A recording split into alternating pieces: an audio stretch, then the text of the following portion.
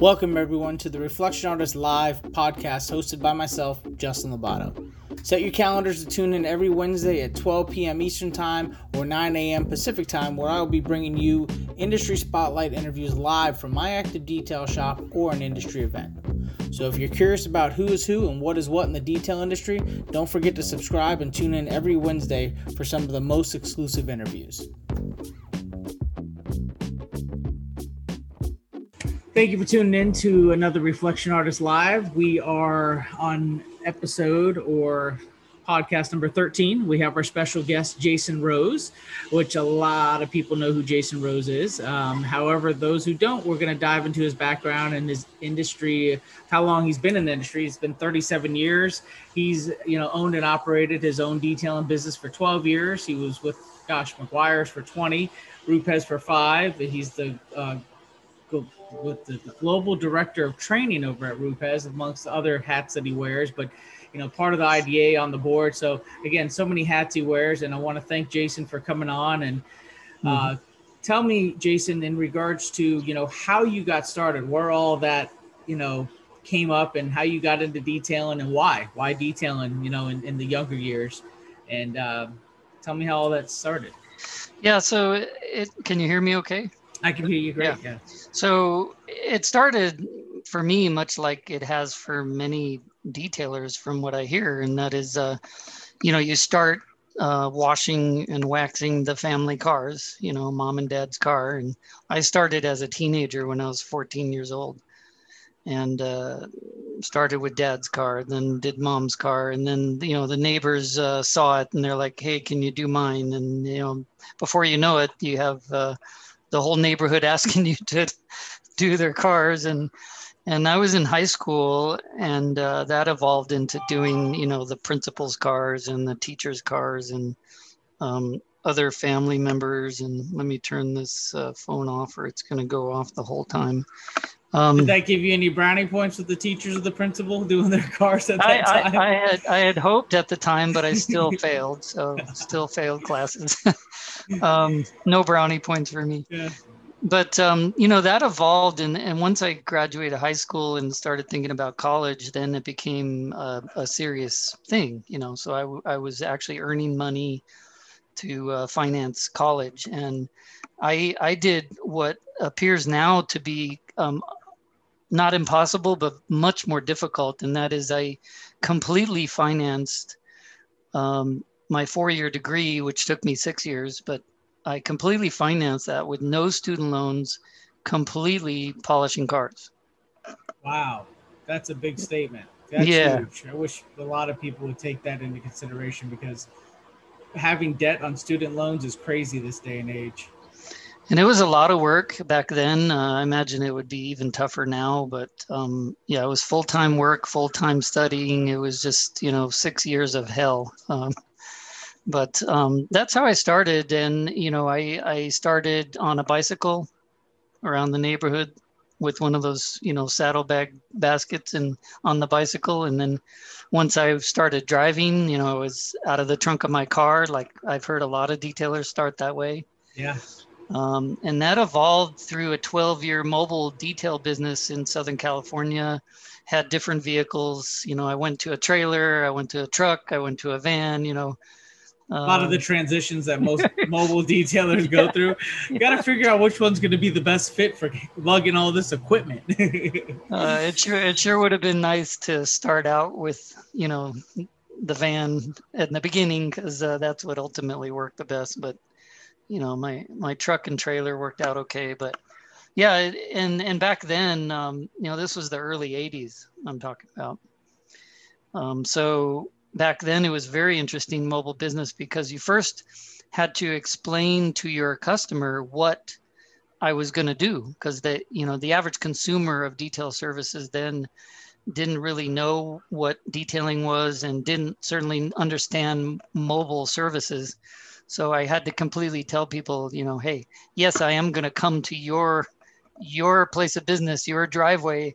I'm going to do your car there. And they're like, oh, wow, you can do that? To think that was a new concept for that time. Yeah. Of course, now the average consumer understands this concept and knows what that is. And a lot of them know what detailing is now, so you don't have to explain it as much. But yeah, that's how I started.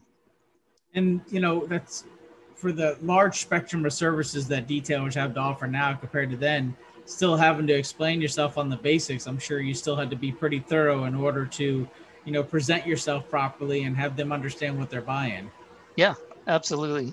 A lot of education and explaining. So even to get a wash and wax job, it was 30 minutes to sell somebody on that. So it was, Jeez. yeah. So much hasn't changed, just the services, right? What gave you, as far as with that 12-year run, at what point did you end up landing the opportunity with Meguiar's? How did all that transpire?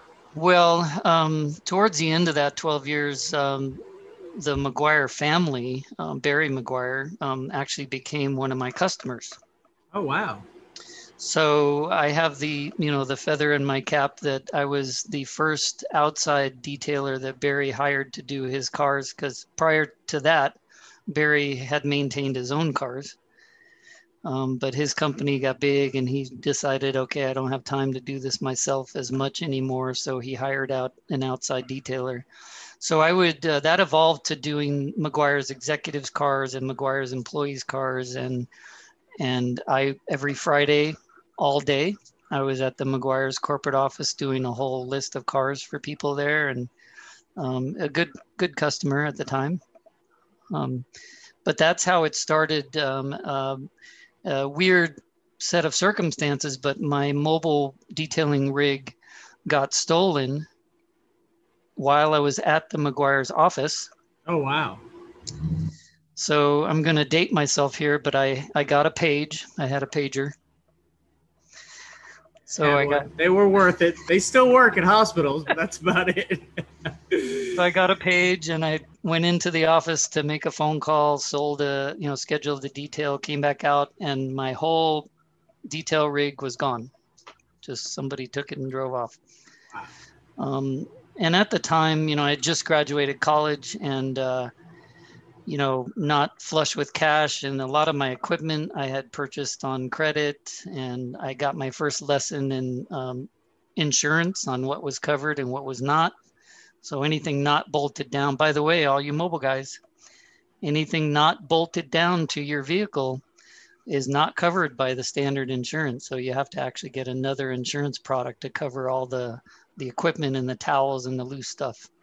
But I learned my lesson. Anyway, it presented a real big financial challenge for me at that moment, because I'm like, oh my God. And I couldn't do the next day's cars because I had nothing, So the Barry and his family reached out to me, and they were like super gracious, and they said, "Hey, look, whatever you need to get you back on your feet and get you going, we're going to help you do it."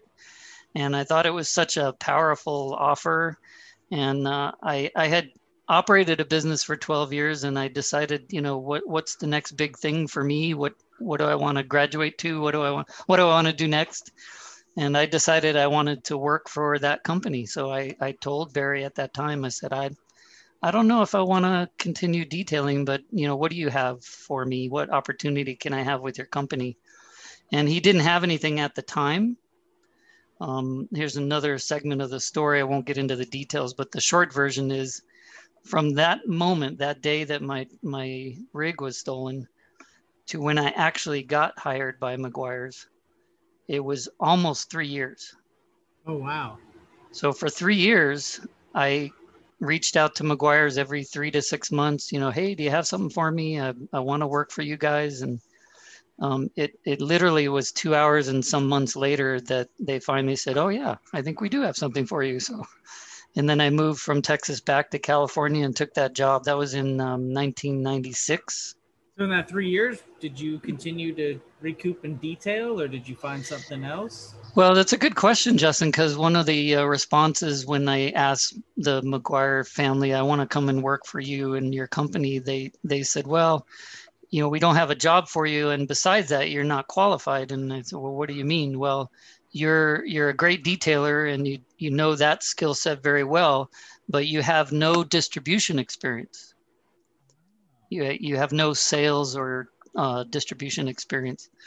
So what I did is I took the opportunity to go get that. So I moved to Dallas, Texas. As a connection from Meguiar's, I worked for a Meguiar's distributor in Dallas. And I was a salesperson, a trainer, a technical advisor for a distributor in Dallas for those 2 years, 2.5 years.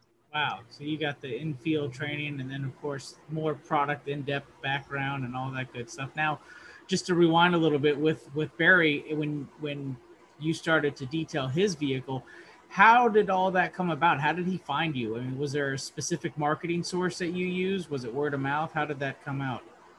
No, I was knocking on their door. It was, old school cold calling in the purest way you can imagine that happening. I was operating my detail business, and I started to use the Meguiar's products, which I loved at the time, and I said, okay, I'm just going to knock on the Meguiar's front door and hey, anybody want a detail? And I mean, that's how it happened. I walked in the front door and I got screened out by the receptionist 2 or 3 times. We're happy. We don't need any detailers. Go away, kind of thing. And then I knocked enough that she finally said, let me just ask around, see if anybody's interested. So you turned a no into a yes by just being persistent with everything. It was truly persistence, and cold calling. I didn't know anybody at Meguiar's, I just walked in the door. And so I got that one detail, the one person in the company. And then I took the opportunity to develop a relationship with that person. And that connection got me through executives to Barry. Barry came out, introduced himself while I was working on a car. And next thing I know, I'm doing his, which was super scary for me at the time.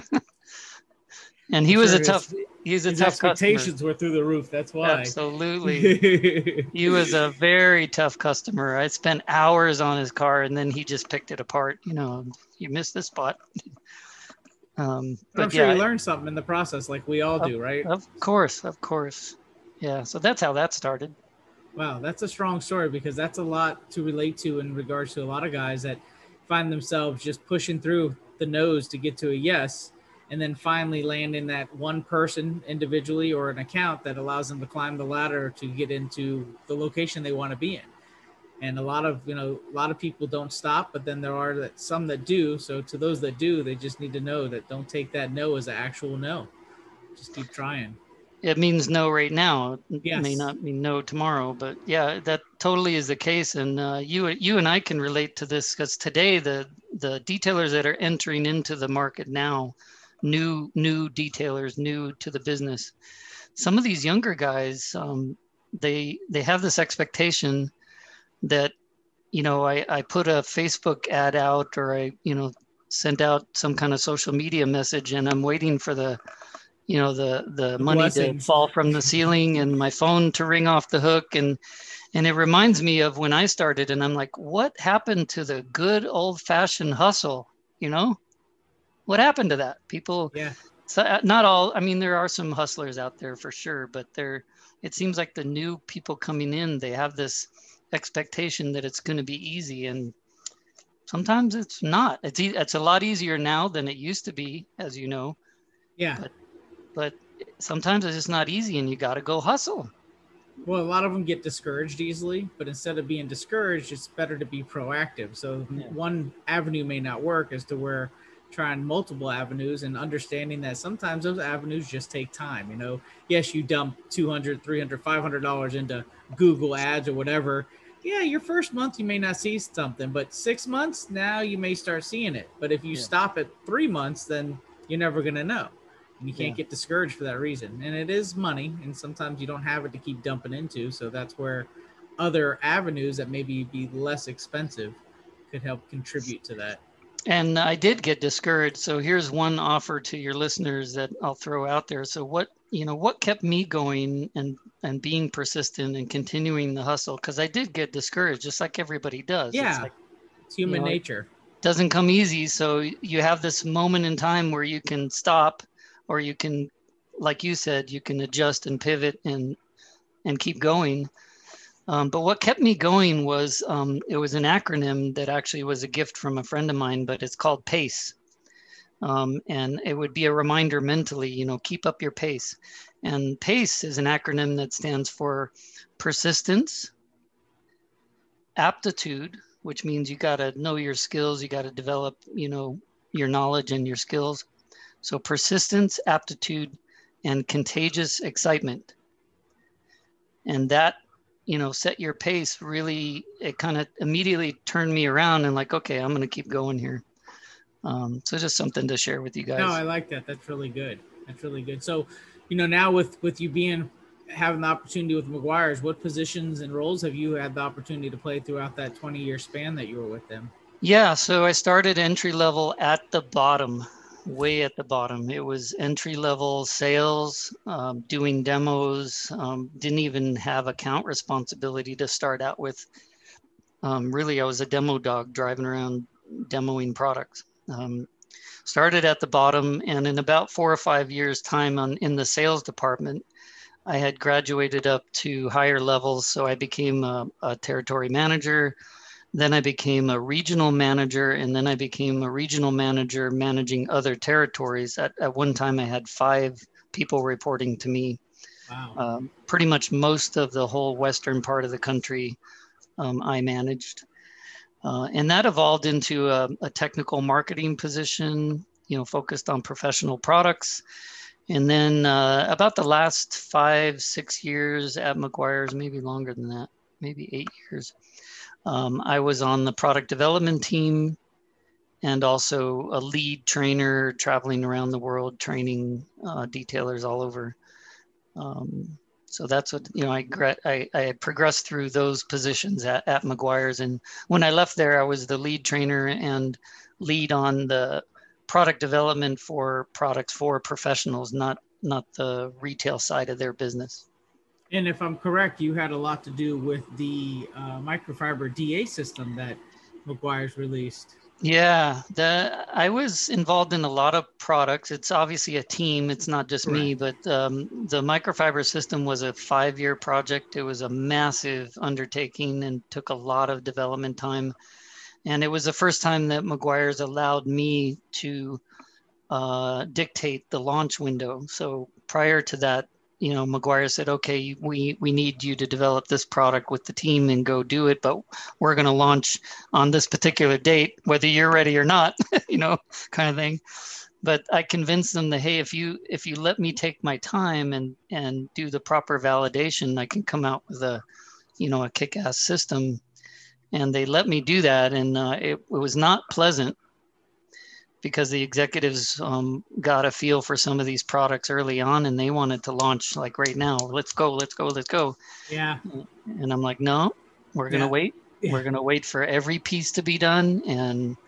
And the wait was worth it, because as you know, it was a massive successful launch. Oh yeah, it was a change in the industry totally for microfiber pads and that system, and definitely owe you a lot of credit in the team that you oversee to make that happen and push. That's huge. It made a lot of changes in our industry, because now there's a lot of different ways that's been approached to different manufacturers that have their approach to it, and it really gives more options to the arsenal for the detailer, right? For better results. Yeah, you're right, because prior to that, the 2 major pad categories were foam and wool.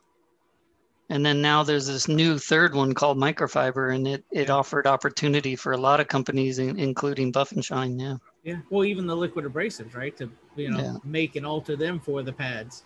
Yeah. Creating another category there, which is really neat. And then the cross-referencing that everybody as detailers that we all do, right? I want to try this here, try that there. Yeah. No. Yeah. So I wanted to definitely give you credit on that, because I know I personally witnessed the change that system made in the industry across the board for consumers and manufacturers. So finalizing everything with Meguiar's and you ending your road there and starting your road with Rupes, how did that all go? Where would the opportunity start with that? Well, as many people know, or some don't know, Meguiar's was acquired by a massive company called 3M. You might have heard of 3M. So Once or those two, twice. those two brands, powerhouse brands, and they, at that time, and the company culture internally just changed, as it was expected. And it just became so different to me. It became a foreign kind of place to work. So I really wasn't having as much fun as I used to. So it was such a massive change internally that I wanted to try something else. And, no, I'm not bagging on Barry Meguiar, the family or the company. They're fantastic people to work with. And, many of the team is still there. They're just a great group of people, but it became not as good of a fit for me. So then I, threw the feelers out there for something else, and Rupes literally pounced. It was a matter of hours, and they jumped all over the job offer, and I moved from Southern California to Denver, Colorado, which personally was a fantastic move for me. I love Denver. And I had begun to hate California. So, Yeah. Well, that's definitely a good move considering now, right? Yes. Yeah, so California was not a fun place to live anymore for me. The traffic and the cost and the politics and everything. So I love Denver and I love Rupes. It's a great company to work with. I went back to what I had with Meguiar's, which is a family owned and operated business. Even though it's a big company globally, it's still family run, and I just love that environment. Yeah. Yeah. And then you've been with them since groundbreaking of the facility being built out there and everything, right? Well, actually before that. So Yeah. yeah, I joined them before the new building was built. And then you had your hand in a lot of everything going on with how the detailing facility, which is very beautiful, was all laid out and framed up. Have you been there? Yeah, yeah, we were there. You were at the opening? No, it was gosh, what Oh, year was it? 2018 when with PNS we had our annual distributor meeting with Bob gotcha. and everybody. We stayed out there and then we spent a day there at the facility and did the training. And Rennie was there and the whole, yeah, I got Correct. you. Yep. Yeah, I remember Yep. that. Yeah. Yeah, so since then, since you've been there, we've even done some improvements. So I'd invite you back because we Always did some happy to fabulous come things. back, but I just don't feel comfortable getting on a plane and doing the whole traveling thing at the moment. Yeah, not right now, but when the universe cooperates, you come on back. We'll show you how it is a cool facility, and I appreciate your comments. It's a fantastic facility. Yeah. And as far as now with with getting into Rupes and getting comfortable with them, what positions have you had the opportunity to play with Rupes? Well, I joined them with pretty much the same role in the job description as I had at Meguiar's. They wanted me to do exactly that. So I'm on the product development team and I'm a lead trainer. Additionally, I'm running a training academy. Meguiar's had a training center, but it wasn't to this scale. So it's much larger, taller scale.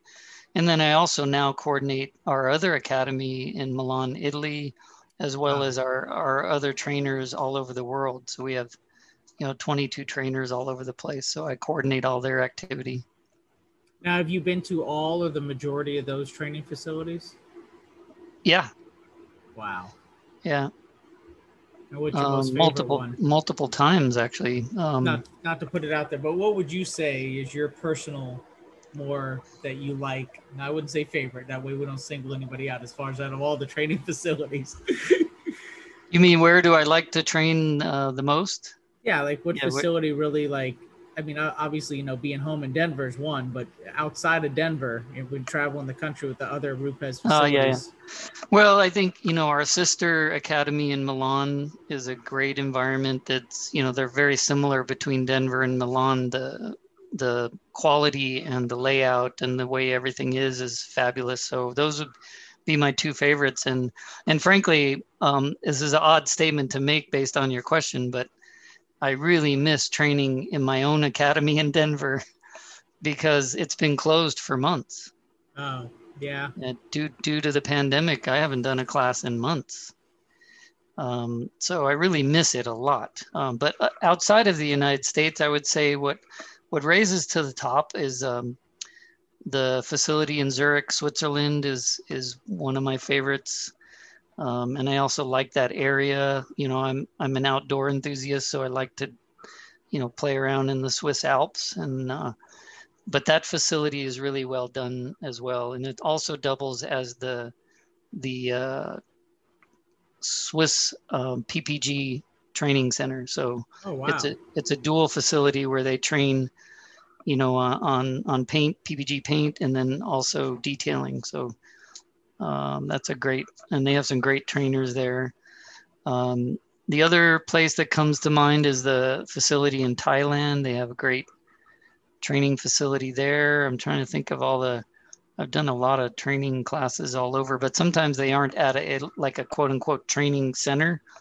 It's done at a detail shop or at another facility of some kind, especially the bigger ones, the bigger events.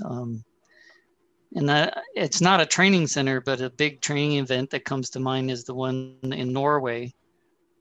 That I think is the largest detailing training event I've ever been to. It was absolutely huge, but that was done at a hotel because the other training center was simply too small. Oh, wow. Yeah. That So must have hundreds brought of a lot of detailers. people, Yeah, hundreds. But it was basically a Rupes polishing class. You know, here's our products, here's how you apply them. But it was to, you know, several hundred detailers. So a very, very big exposure there. You might see those YouTube videos about it, the Norway Rupes training event. I think I've seen something along the Yeah. lines of that because I remember the hotel setting. Yeah. So with Rupes, you know, there's a lot of people that obviously know about the brand and what they bring to the table, but give us a little history, a little background on Rupes itself, like, you know, where they started, where they're from, and then of course what you guys offer. That way it could bring people up to speed who might be like, what's Rupes? Yeah. Well, first of all, it is Rupes. So it's not Rupes or Rupees. Rupes. Tomato, right? All right. So yeah, a lot of people in America don't know this because they're understanding the Rupes Bigfoot Polisher brand, and it is very young. It's in its infancy stage in America. It's like 7 years old. It's a 7-year-old brand in the United States, but in Europe, in Italy, it's a family-run business that started in 1947. So a long history of making tools. In fact, the company has some innovative firsts in the category. So they were, for example, the very first company to come out with an electric sander. And how many of those exist nowadays, you know? And the very first company that introduced a hand tool with plastic body parts. Look at what happens now. I mean, most tools have plastic body parts now. Yeah. So, you know, the company's been around a long time, and the mantra and what they try to strive to is innovation, technology, and design.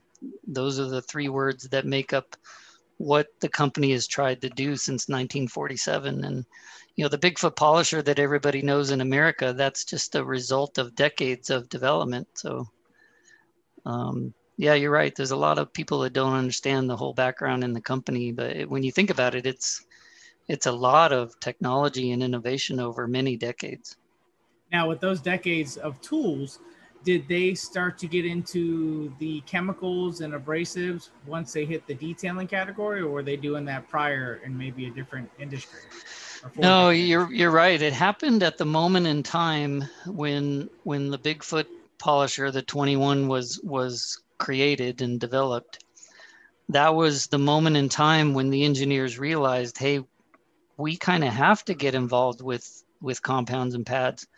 And the reason was because the tool movement itself was so violent, you know, at the pad level. It's such a big orbit moving around that standard pads on the market just wouldn't hold up to the movement of the tool. So yeah, they immediately said, oh, we got to do something about, you know, the lateral stability. We got to build it in the foam. And and the chemistry has to work with that big orbit. So yeah, so when the Bigfoot came out, they realized, hey, we got to get involved with the other components that create the result. The tool is just one thing, Yep.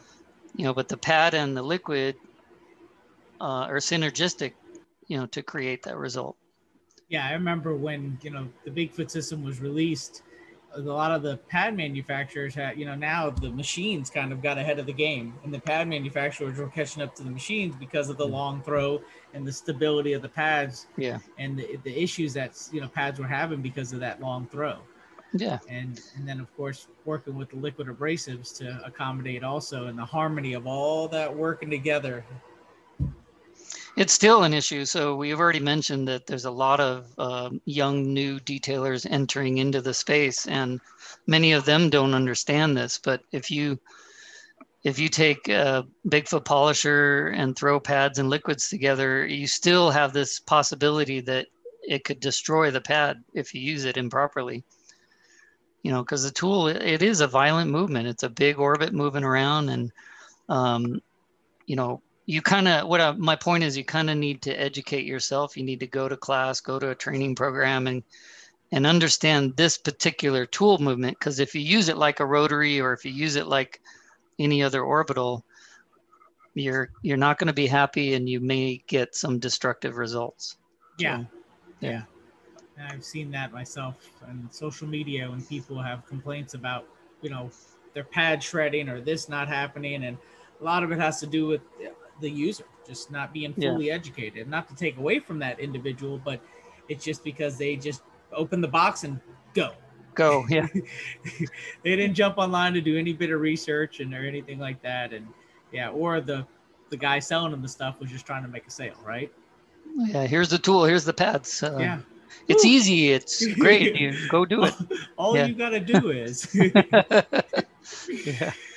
So does and not, you don't have to get too far, and you can mention what you like, but as far as with Rupes now, with our last year 2020 having the whole pandemic and none of us being able to go to shows and do the networking or release new products, what can you speak on that's new for Rupes, from last year to this year that you guys have been in development or have developed that is something new that you could speak on? Well, for the first thing, just to pivot and adjust to the universe, we obviously, like you, we can't do group gatherings, we can't do training events like we used to. I mean, I used to pull in 30 people would book up within minutes when we post a class. So I used to have full classes, on a regular basis. Can't do those. So we pivoted and adjusted into a lot of virtual content, a lot of YouTube content, a lot of webinars, things like that. So that takes up a lot of my time. I'm still kind of using the Academy, but it's being used for like video shoots and pictures and all that. So that's one thing we did. But in the meantime, our engineers and our developers are not letting grass grow around our feet. We constantly are aggressively innovating. So you're going to see new tools. You're going to see some more in the consumables area, like compounds and pads that are more specific to different vehicles, different markets. So yeah, you're going to see a bunch. Yeah, we literally did not stop. In fact, as a company, we took this pandemic period time to actually focus more on development. So we took this time to really dive deeper into developing stuff. So yeah, there's some pretty exciting stuff in the pipeline. So you'll have a lot of things in the arsenal ready to go for a launch to present at a show that we hopefully have sometime soon. Sometime, please. Well, I can say, like if anybody hasn't been to SEMA, that's the mecca of all shows, especially for Rupes and other manufacturers. But the booth that's set up there is just amazing. The help from everybody who works for Rupes is stellar. And the wall of the history, especially like back in 2019 of the company. And then, of course, having all the designers that go and do all the artwork on the tools themselves is just, it's second to none. There's nothing else out there that the way you guys set up at your booth is just amazing. And that's something that if you go to SEMA as a detailer, you've got to check that out. I mean, all the booths, but they really go over the top. And you Yeah, guys thank you did for a saying that. I love that feedback because we do work very hard to have a memorable impression when you come to our booth at SEMA. So I appreciate your feedback, and yeah, I love it too. That SEMA is an event that I've come to love and hate personally. I've done it for decades. 20 something years I've gone to SEMA, and that last year was the very back when it was first just a time I missed it. small little event.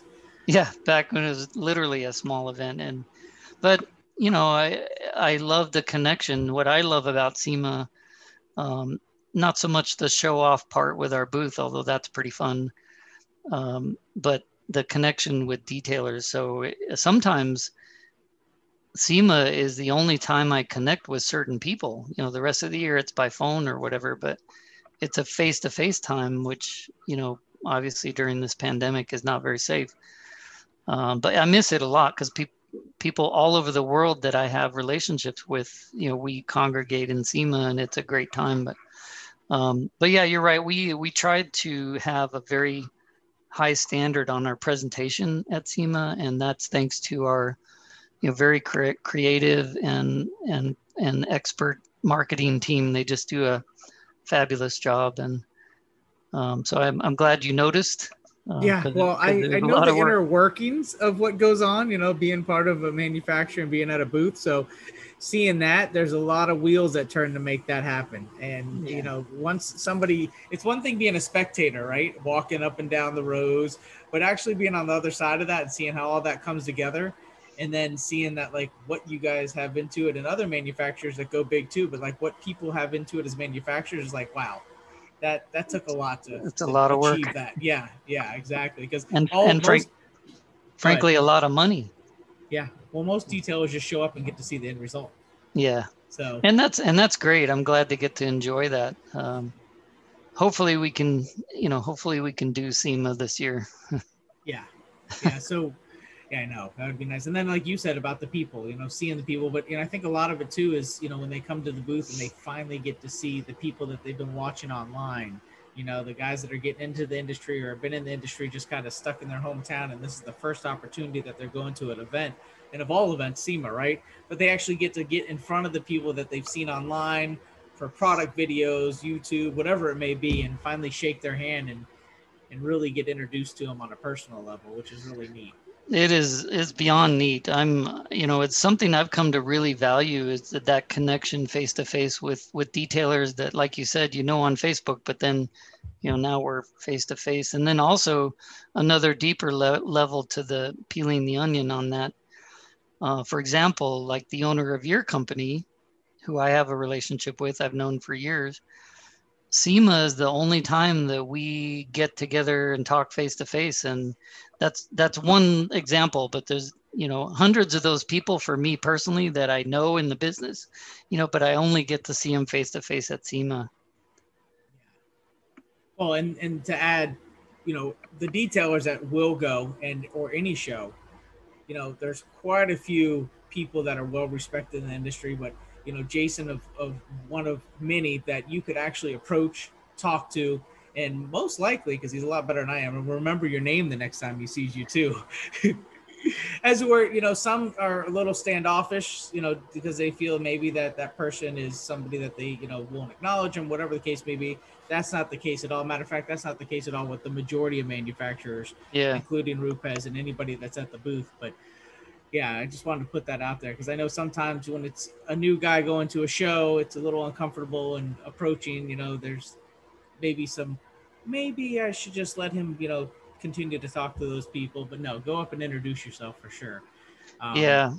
I like what you said because I'm remembering now last time at SEMA, I'd be talking to somebody one-on-one and there's like a group over here, literally of 5 or 6 people that are just standing over there staring at me. Waiting like, patiently. So, one guy goes, another one comes up, but I want to be approachable. I don't want to be somebody that you want to stand off and say, oh, maybe I shouldn't talk to him, but yeah, talk to me. And I may not remember your name. I do remember faces pretty well, but I have lots of people that come up to me and say, hey, remember me? I went to your class. I'm like, no. But thanks for coming to the class. And that's not your fault. That's just from seeing a lot of people at a lot of events over the years. It becomes a blur. Yeah. Could be worse. It could be like, where all my younger years I spent mostly with competitive boxing. So I get, every so often between being at a gym and at an event and then now being in the industry, it's kind of all a blur with all the people and shaking hands. And then it gets to a point where it's like, what was your first name again? Sorry. I always do if my wife's with me, it's easier because I'll introduce her first. So the other person should introduce themselves. And then I got their first name. And then I'm like, okay, now I remember. Ooh, nice trick. It works out well. So as far as your plans for 21, Jason, is there anything that you can speak on that you have looking towards this year that you're excited about? Well, the live in-face group gatherings for training events is still a big question mark.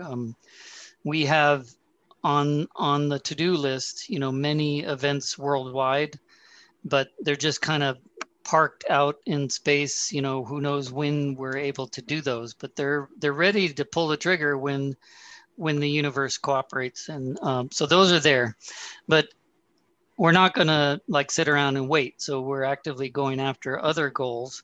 Obviously in product development, we're in full court press on that. And then content development, both in YouTube and other platforms. But we've made it, we took the opportunity for 2021 to really shift our focus inward. So Rupes, for America especially, has done a lot of outward facing to end users, a lot of videos and YouTube and videos and webinars. But what we're trying to really take the opportunity now is to really focus inward.